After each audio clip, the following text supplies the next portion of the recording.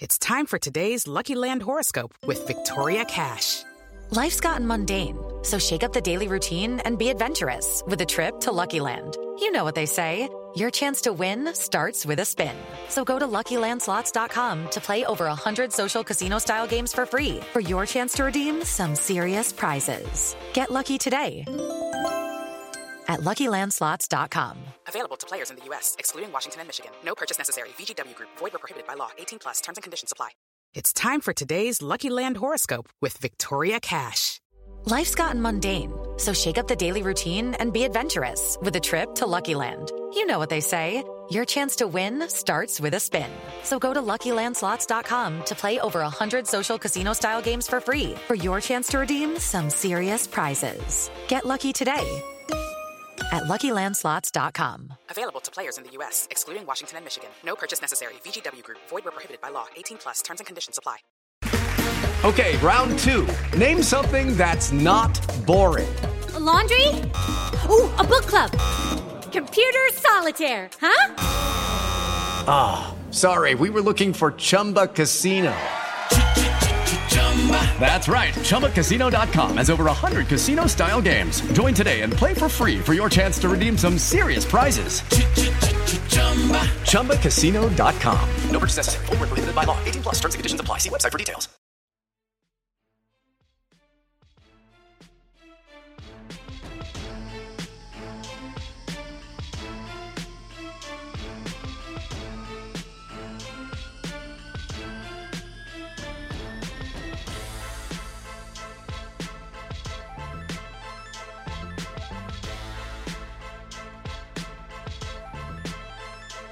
Welcome to Across the Pond MLB podcast, part of the Across the Pond Sports Network. Don't forget to check us out on social media and on our website, atpsports.net. Now over to your host of Across the Pond MLB podcast, Tyler Small.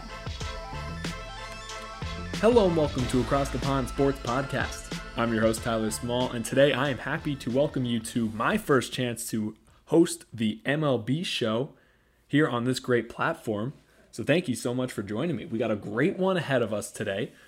We're going to do a little season recap as of now. I'm going to try and condense it as much as possible so you can have at least a slight knowledge of what has happened so far throughout the first couple of months of the season. Then I sat down with Shaun Palmer, an athletic trainer formerly for the Raiders and the Brewers, as we talked about originally what was going to just be UCL injuries and the Tommy John process, but with the new current scandal, if you will, of the MLB with the sticky stuff situation. If you don't know what I'm talking about, we'll get into it in just a moment.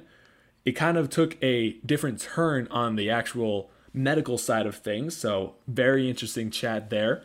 And a whole lot more is coming up, but before we dive into that, I just wanted to quickly go over who the heck I am and how I wound up being played through your speakers right now. So as I mentioned earlier, my name is Tyler Small. I'm currently a senior at LaSalle University in Philadelphia, Pennsylvania. I'm studying journalism and mass media. And as of now, I am actually working in affiliate baseball. So I am in the minor league system, working as the broadcasting partner and intern for the Reading Fightin' Phils, the AA affiliate for the Philadelphia Phillies. So now I am excited to not only have that outlet to talk about this great game that I know and love, but also now I can talk about the bigs and go through all 30 teams and continue to follow and spread my wealth of what used to be useless knowledge of me just being obsessed with this great game.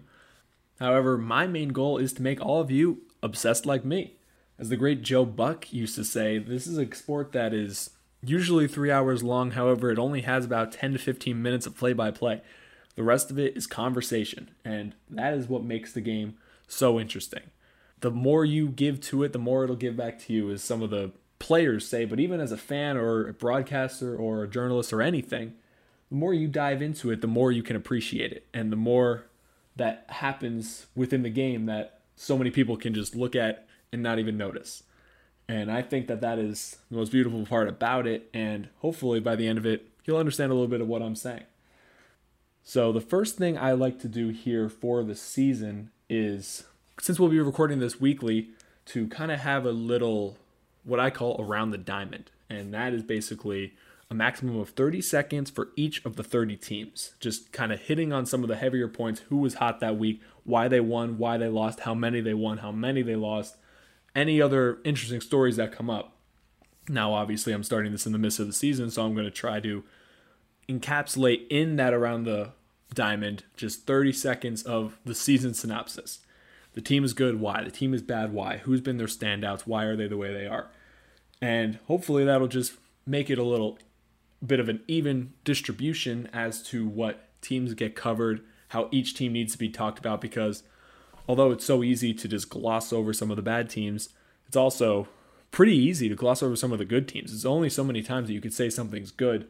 It's kind of those middle tier that get harped on a lot, the ones pushing for a playoff spot, the ones that are potentially in bad news because it's so much easier to rant as opposed to compliment. So this is just the best way that I find that we can talk on everyone and everything. And then after that, I just do what's called small talk, a little play on my last name, but just whatever is the biggest part of the week that was, or the story that was, or just basic MLB stories as opposed to a specific team, just an overall, usually a problem because baseball seems to get itself in a little bit of hot water, but we'll cross that bridge when we get to it. But for now, let's start around the diamond for the first time.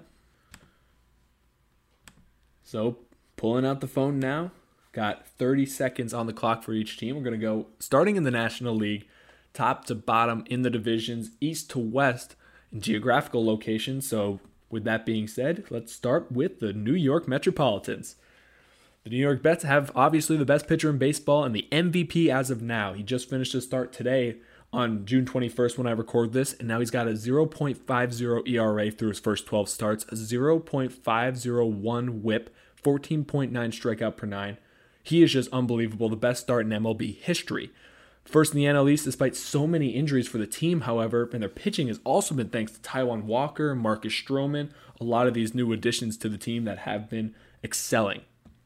Right behind them are the Philadelphia Phillies, one game below 500, and they've been hovering around the top, but also hovering around 500 all season. The NL East has been a slog in the middle. It's been a lot of teams just beating up on one another. However, Wheeler's been shoving for them, a 2.15 ERA, a 197 batting average, despite a 276 BABIP, which might come back up. And they've had some fun games, fun walk-offs, back-to-back against the Braves, an NL East opponent.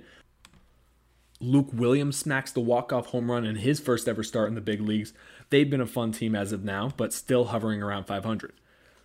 Next up is the Nationals. They're a misstat. They have the same record as the Braves, technically with the tiebreaker over them. However, one of these teams is in the start of a championship window. The other one is at the end of it after winning it in 2019. Schwarber's been off to a phenomenal start, and it's been recent. 18 home runs on the season, 5 in the last 2 games, and they're 12th in team OPS, 10th in team ERA. Both very mess stats, and it looks like they will be sellers. However, if we go to the other end, the Atlanta Braves, the biggest disappointment in the National League. They were personally my preseason favorite to go to the World Series, and it's because their bullpen's been a nightmare. A 4.94 ERA, it's 25th worst in the major leagues. And it's despite their offense not really being to what it usually is, Ronald Acuna has led the way. He leads the MLB in runs with 57, stolen bases with 15, and the National League with 19 home runs, but he can't do it alone. And then finally, we have the Miami Marlins. They're last in the NL East, but only 8 back. This is the closest division as we've seen so far. All these teams have enough talent to make a fight. However, only one will prevail, looks like, with the wild card.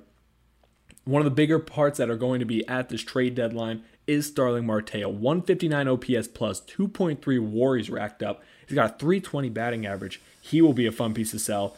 And the right side of the infield has been great. Aguilar with an 803 OPS, 12 homers. Jazz Chisholm is 777 OPS and 8 homers. They've been in a little bit of a fun home run race. Now let's move to the Central. The Chicago Cubs, one of the bigger surprises of the season. I love it because they're forcing the hand of ownership who want to sell some of their pieces, but they got to stay in it if they're playing as hot as they are.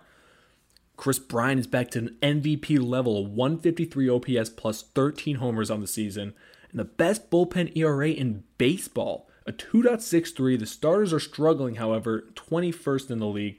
But Craig Kimbrell, recording save number 368, 9th on the all-time list now. He has been huge for them. However, tied for first are the Milwaukee Brewers, who just always seem to hang around. Despite them not hitting, they have the 27th worst OPS as a team with a 668. Omar Narvaez leads the team with an 870 OPS. It's never good to have your catcher leading that stat, obviously. But they traded for a guy, Willy Adames, from the Rays, who I think will be sneaky one of the best moves of this entire season, despite what happens later. And they've got the 5th best ERA thanks to their top 4 starters. Woodruff, Peralta, Hauser, and Burns all have an ERA plus above league average. The Cincinnati Reds had a fun start. They got kind of a bad boy look. Said a couple of names about themselves that I can't repeat on here without cursing. And it's been thanks to Winker and Castellanos, the best outfield duo in baseball according to the numbers. Winker has a 1.023 OPS, a 986 for Castellanos. However, they have the worst bullpen in baseball, a 5.66 ERA. The starters aren't much better. Sonny Gray hasn't been healthy for the whole season. Luis Castillo has been on a rough stretch where he's only allowed 1 run or less 1 time this season. And now the Cardinals, a team that was supposed to run away with this division, a lot of people thought, trending down in a bad way. 6-12 in the month of June. The youngster outfielder is doing it, however. Tyler O'Neill with a 913 OPS. Dylan Carlson a 756. There's some of the highest numbers alongside Nolan Arenado. And no pitching for this team, however. Jack Flaherty's having a phenomenal season, 8-1, leading the league in wins, but he's on the 10-day IL, and it might be stretched because everyone else has above a 3 ERA. Then we go to the Pittsburgh Pirates, and man, they have shown some bad defense lately. If you don't know what I'm talking about, look up the Javier Baez somehow working out of a pickle going to first, despite, you're right, there being a force. The future is bright, however. Brian Reynolds a 922 OPS. Adam Frazier should be in the All-Star game with an 839 OPS at second. Brubaker's been solid in his first year. Richard Rodriguez has been great for them in the bullpen. And they have no real pieces to move, so enjoy the homegrown talent and get Marcelo Meyer with the number 1 overall pick. The San Francisco Giants, the best record in baseball, a shocker. All names you remember from the glory days of the World Series run. They lead the MLB in homers, top 5 in starter and reliever ERA. Posey, Belt, Longo, Crawford, Yaz, Flores, all above league average in OPS. Gossman a Cy Young finalist right now, alongside Rogers, DeSclafani, Sanchez, McGee, Alvarez, Little, and Garcia, all above the league average in ERA plus. Unreal. The Dodgers, on the other hand, started as good as they should have, got a little cold in the middle, but now they're heating back up. They're only a game and a half behind. And a big reason for it, even though it was a head-scratcher of a decision at the time, Albert Pujols turning it around late for his career, an 826 OPS despite doing nothing with the Angels. And Max Muncy's been one of the more strange but fun stat lines this season, a 947 OPS, 51 hits, 46 walks. And they've been having to do it with a lot of their heavy hitters. No Bellinger, no Betts for majority of the season. He's back now, thankfully, but they're still getting it done. The Padres right behind him in third, miraculously, but the pitching has been off the charts, so no reason to worry. 7th best from the starters in ERA, 2nd best from relievers. Tatis, he's in God mode as always. He has a 1.039 OPS, but the rest of the bats have been pretty meh. 14th in the league. 10 games over 500, but still 5 back. That NL West is so loaded. When I say loaded, however, it's top loaded, because the Rockies and the Diamondbacks aren't doing much at the bottom. Guys like CJ Cron and Trevor Story are putting on a good fight just to get the heck out of there like Nolan Arenado, despite him not wanting to. However, talking about that trade, Austin Gomber, the only MLB-ready part of that trade, has the team lowest 3.68 ERA, which, hey, for Coors Field, you'll kind of take. And the only other advice I can give this team, don't trade generational talent. Moving over to the Diamondbacks now, they just set the record for the longest road losing streak, 23 consecutive games. They haven't won a game on the road since the Madison Bumgarner 7-inning no-hitter that wasn't considered a no-hitter. Ketel Marte is another trade deadline piece. He's got a 158 OPS plus. He can play center and middle infield. If you don't know about him, you should know about him because your team probably wants him. If you don't know about him, you should know about him because your team probably wants him. So that does it for the National League. Let's move over to the American League, and we are going to be starting with the Boston Red Sox. They are first in the AL East. Bigger surprise on the American League side. And they are hitting the ball well. They have the 4th best OPS as a team. Xander Bogaerts leads the team for them. He does it pretty much all the time without getting any recognition. Rafael Devers and Martinez are right behind them. You should see all of them in Coors. The left side of that infield is pretty locked up in the Red Sox. And the pitching's getting breaks, but 4 starters are above the league average in ERA plus just barely, so we will see how that stays with some of the sticky stuff and other aspects of it. Speaking of sticky stuff, the Rays here leading the AL East for most of the year, doing it the way that they always have, which is just outthinking the competition. Injuries are wreaking havoc for them despite them having a good record. Glasnow's out for a while, Patino, Mazza, Rowe, Archer, Anderson. That is a lethal weapon there of pitchers that they don't have. However, they still get it done offensively as well when they need it the most. Not ranking off the charts off OPS as a team-wise, however, guys like Joey Wendell with an 841, Austin Meadows finally living up to those expectations. They just continue to win ball games in such an interesting way. Then we move over to the New York Yankees down in 3rd place, and it could and should be a lot worse. They're on a hot streak right now, winning 5 of their last 6. But they continue to lose the offense, not have any consistency. They have the 17th best OPS thanks to that continued strategy of resting their stars. Garrett Cole, 179 ERA plus, the only starter besides Kluber, who is now in the 60-day, that has an ERA plus above league average, but the bullpen has been phenomenal. Loaiza got 255. Chapman's got 16 saves. Green and Licky a 166 ERA plus. And there's a little bit of a home run derby between Judge Stanton and Sanchez that should get heating up. Then down in 4th are the Blue Jays after getting swept by the Yankees just a week ago. The offense is mashing. Guerrero's fighting for an MVP. He's got a 1.111 OPS, 23 homers. He's battling with Shohei Ohtani for the top. The signings they haven't seen so far this season are the biggest ones. Kirby Yates is done for the season despite pitching at all for them this season. George Springer's played just 4 games in between injuries, and they really don't have any pitching to go besides Ryu and Ray, who are the only 2 without below a 3.5 ERA.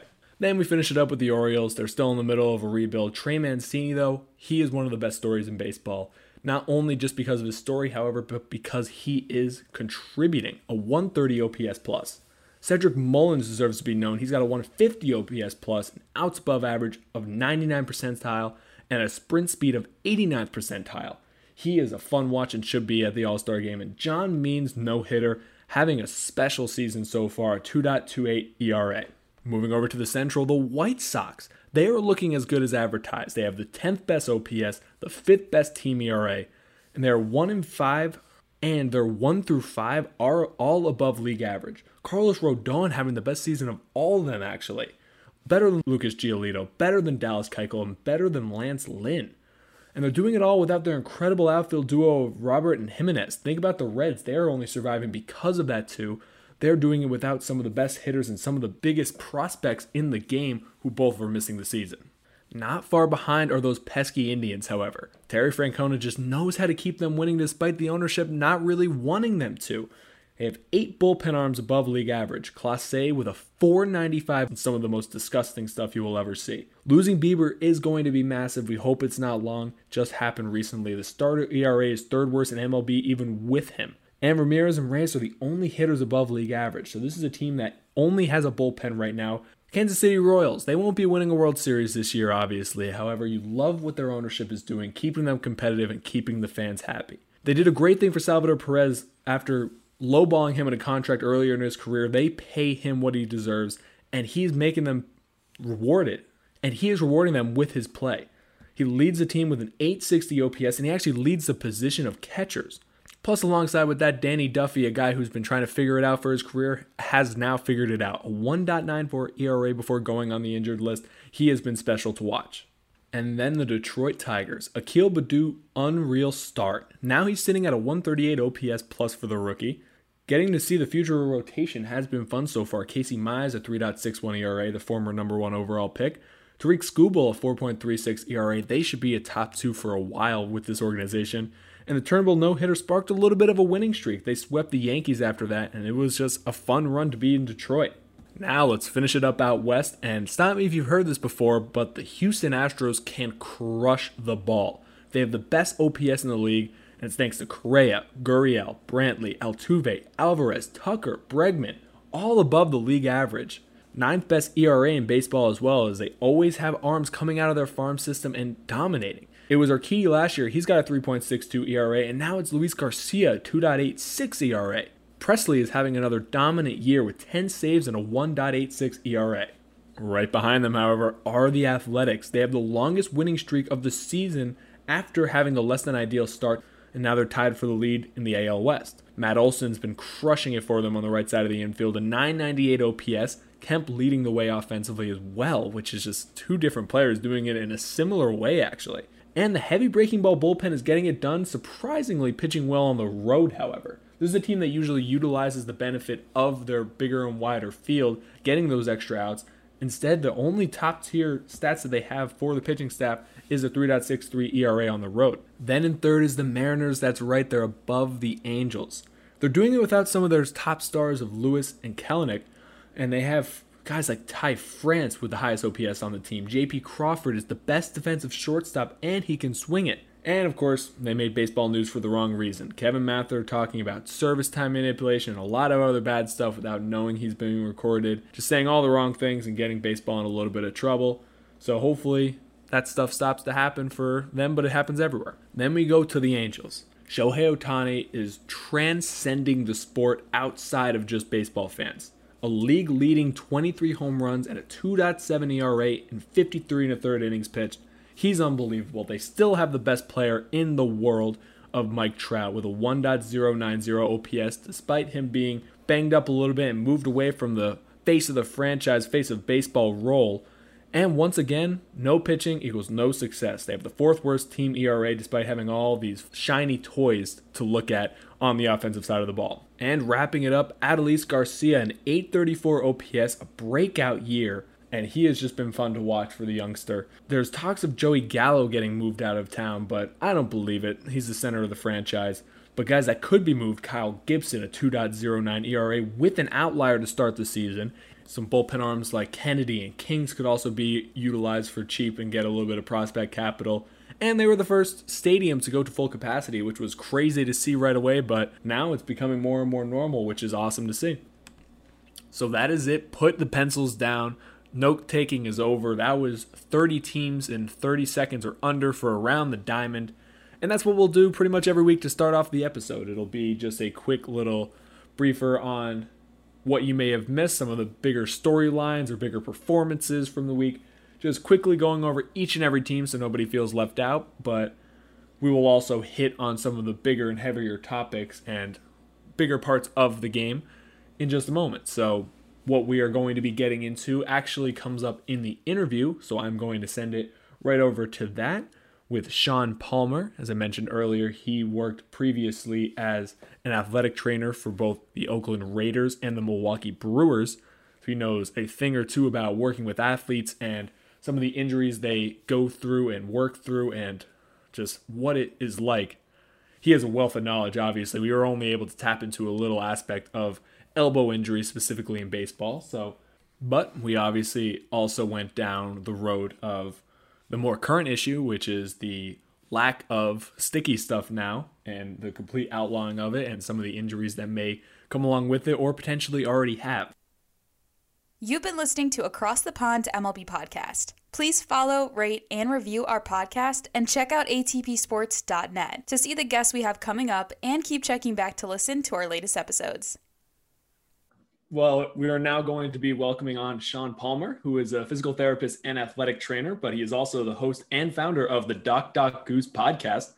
So, Shaun, before we kind of dive into the topic at hand today, tell us a little bit about this podcast you're running.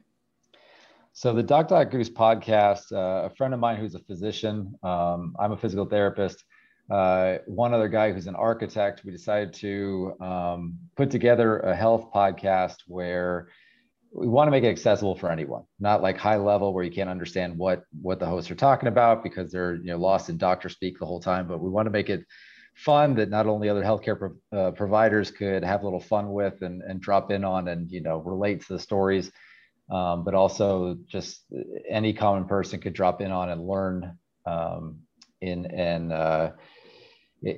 a way that they weren't intimidated by about any type of health topic. So we hit everything. We just recorded one on insoles and orthotics with an ankle and foot surgeon here in town.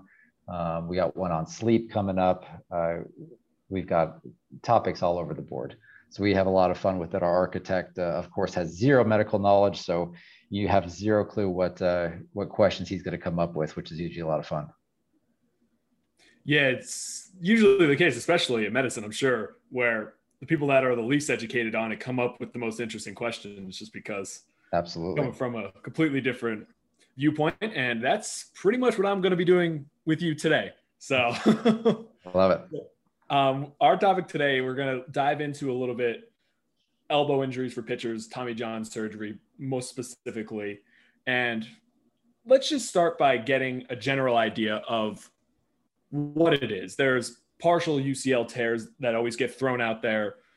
Pitchers go through it every year, unfortunately. Tommy John usually means they're out for the season and potentially next season. So talk to us a little bit about that, because there's a lot of Twitter doctors out there that try and diagnose it themselves. But obviously, it would be a lot better for us from an expert.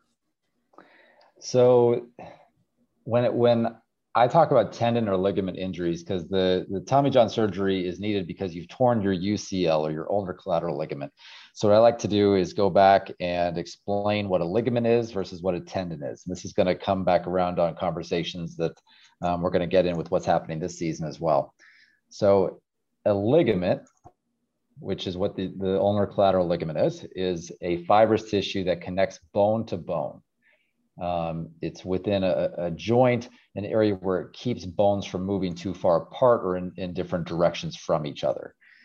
A tendon is a structure that connects muscle to bone. So if I'm sitting in this office right now and I lasso the door handle with a rope from here, in this analogy, I am the muscle, the rope is the tendon, the door is the bone.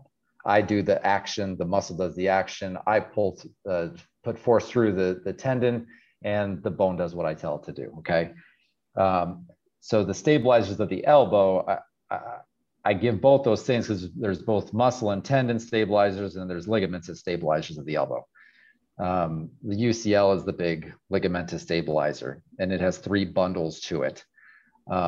There's also the muscle component of it has 5 different muscles that make up what's called the flexor pronator mass. The reason that's needed is because, especially in the throwing motion, the throwing motion is a violent motion that our body is actually not designed to do, both at the shoulder and the elbow. It just creates forces that we really are not meant to deal with. And that's why there is such a high, I want to be careful saying high amount of breakdown, but there's a good amount of injuries, especially in pitchers that happen both the shoulder and the elbow. It's just because we're not really made to do that motion and as fast as we are making our body do it. For example, that in testing the load failure rate of the ulnar collateral ligament, it's at about 34 Newton meters when you put enough torque on that thing to actually tear the ligament. The force that's applied through that joint when you're throwing is about 64 Newton meters, way higher than what the actual failure rate is of the ligament. And so then that's, again, where the muscle and the tendon structures come into play, adding that stability. And that's why it doesn't just tear every time you throw the ball. There are a lot of structures that play into that. So it's just a general overview of what this ligament is. So the type of force that it prevents against, I'm trying to think of a word picture for everyone. So if you put your arm straight out, let's put your right arm straight out in front of you, turn your palm so it's facing up toward the ceiling, and you hold like a bar or an immovable structure in front of you. If someone were to come at you from the right side of your body and run into the outside of your elbow, pushing that elbow inward, that's called a valgus force. And that's what that ligament stops from.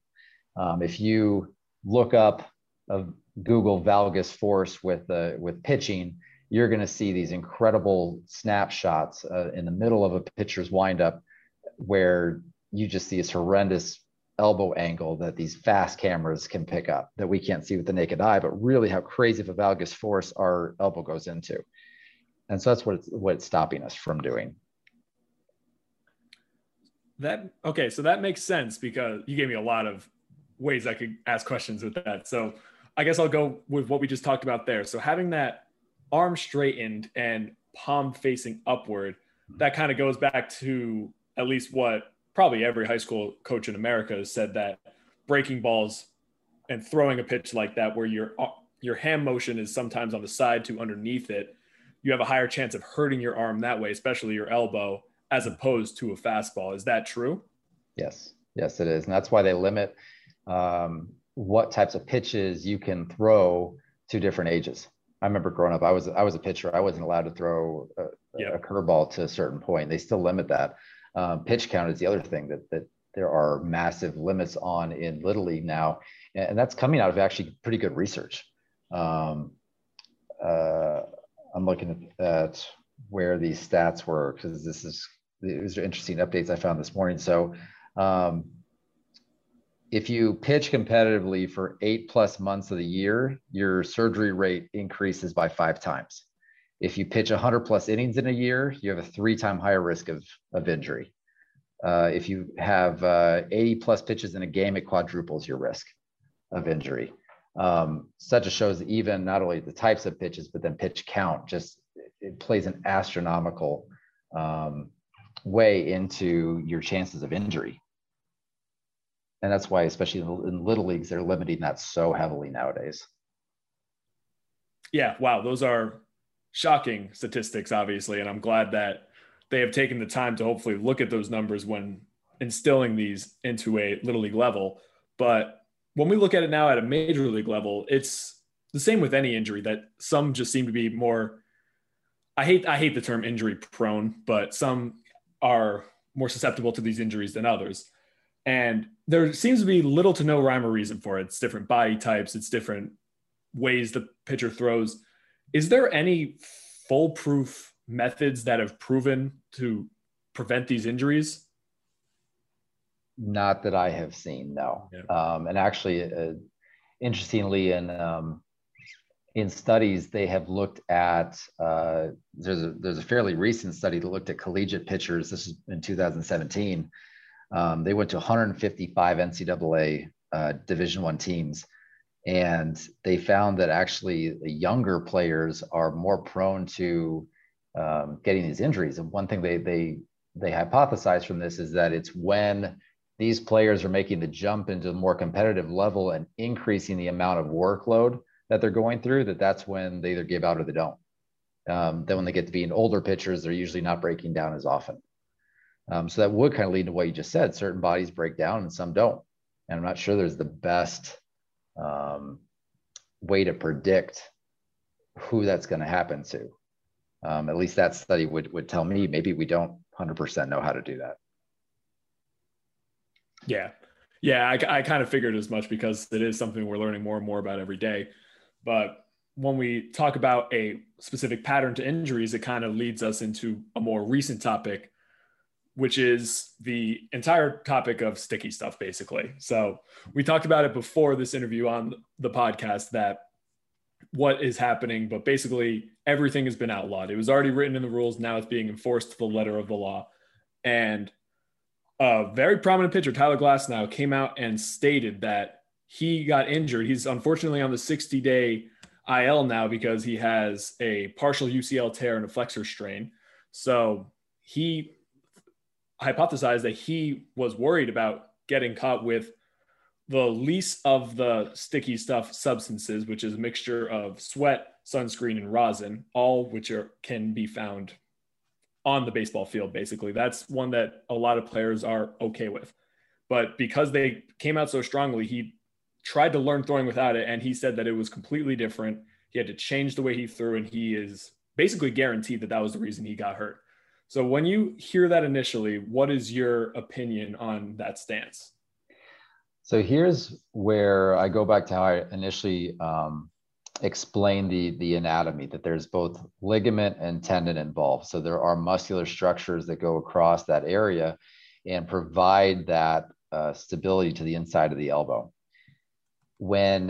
So what the sticky stuff is doing when they are throwing is basically it's making it easier for them to get certain forces on the ball, whether it's through specific fingers, so they can throw better breaking balls or tail the fastball a little bit better, different ways, or just have a better grip across the seams in general, just to be able to control it. that takes a little bit of force off of those forearm muscles. When you start taking away those things that help the forearm muscles, make it easier for them to throw, then they're going to be going through more work and they're going to fatigue faster. And if you have those 5 muscles on the flexor side of your arm, so it's bending your fingers down, allowing you to grip the ball. If you don't have that extra help, you have to grip the ball that much harder. It's going to fatigue those muscles faster, and you've worn down half of that support structure of the inside of your elbow, which, presumably could lead to this type of injury because you're going to fatigue faster than what you know. We've already said there are studies that show above a certain amount of innings, the injury rate increases, and that's due to fatigue completely. Well, if you're fatiguing those muscles at a faster rate, you're increasing your injury risk significantly.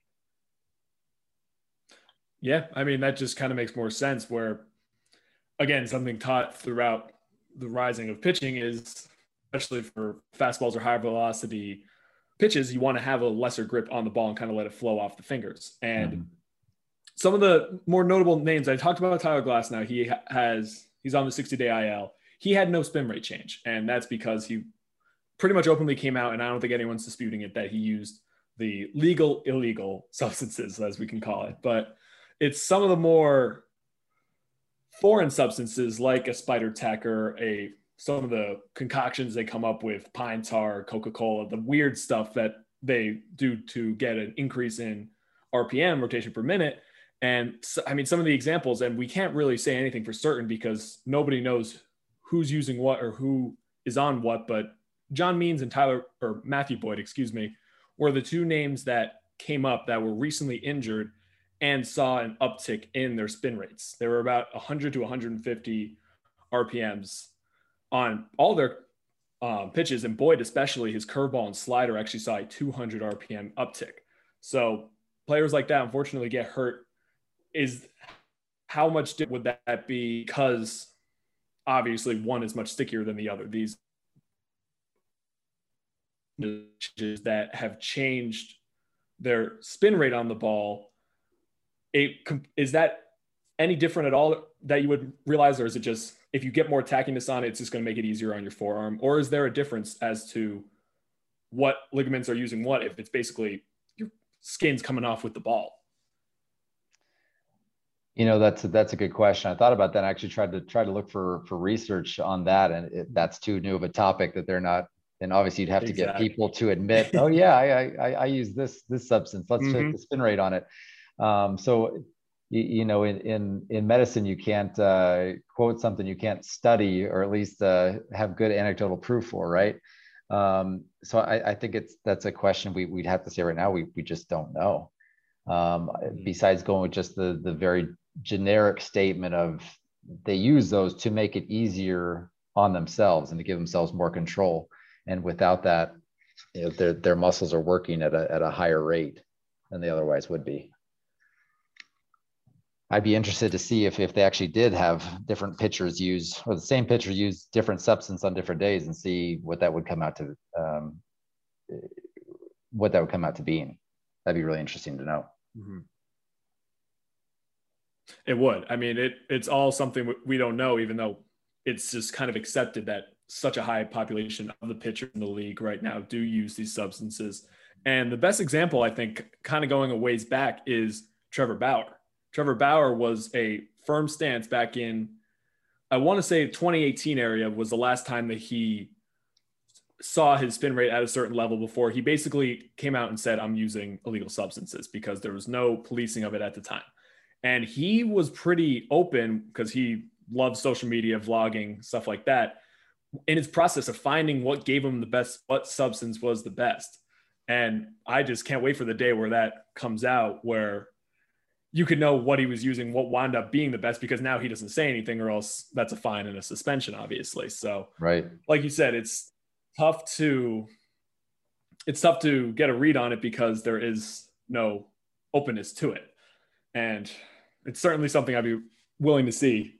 I would pay to see, honestly. Absolutely. Absolutely. All right. Well, I think that this was a great little informative chat. Shaun, I want to really thank you for joining me today and shedding some light on not only the issue at hand, but just the overall topic of these arm injuries that we've seen such a high rate of. Happy to join you. Thanks, Tyler. All right. And once again, that was Shaun Palmer, the host and founder of Doc Goose podcast. Go give it a listen after you listen to this one. We'll be right back after this next break. Don't go anywhere. You've been listening to Across the Pond MLB podcast. Please follow, rate, and review our podcast, and check out atpsports.net to see the guests we have coming up, and keep checking back to listen to our latest episodes. So I just want to thank Shaun again. He is great as always. He's done a ton of stuff for us at ATP, and we are always appreciative of him coming on and dumbing down some pretty complex stuff. We got a really smart fandom out there. That's why you're listening to us. But that being said, I know the host of this podcast at least could use a little bit of a fifth grade explanation, and he does a good job of having us picture such a complex issue and such a pressing issue in the sport.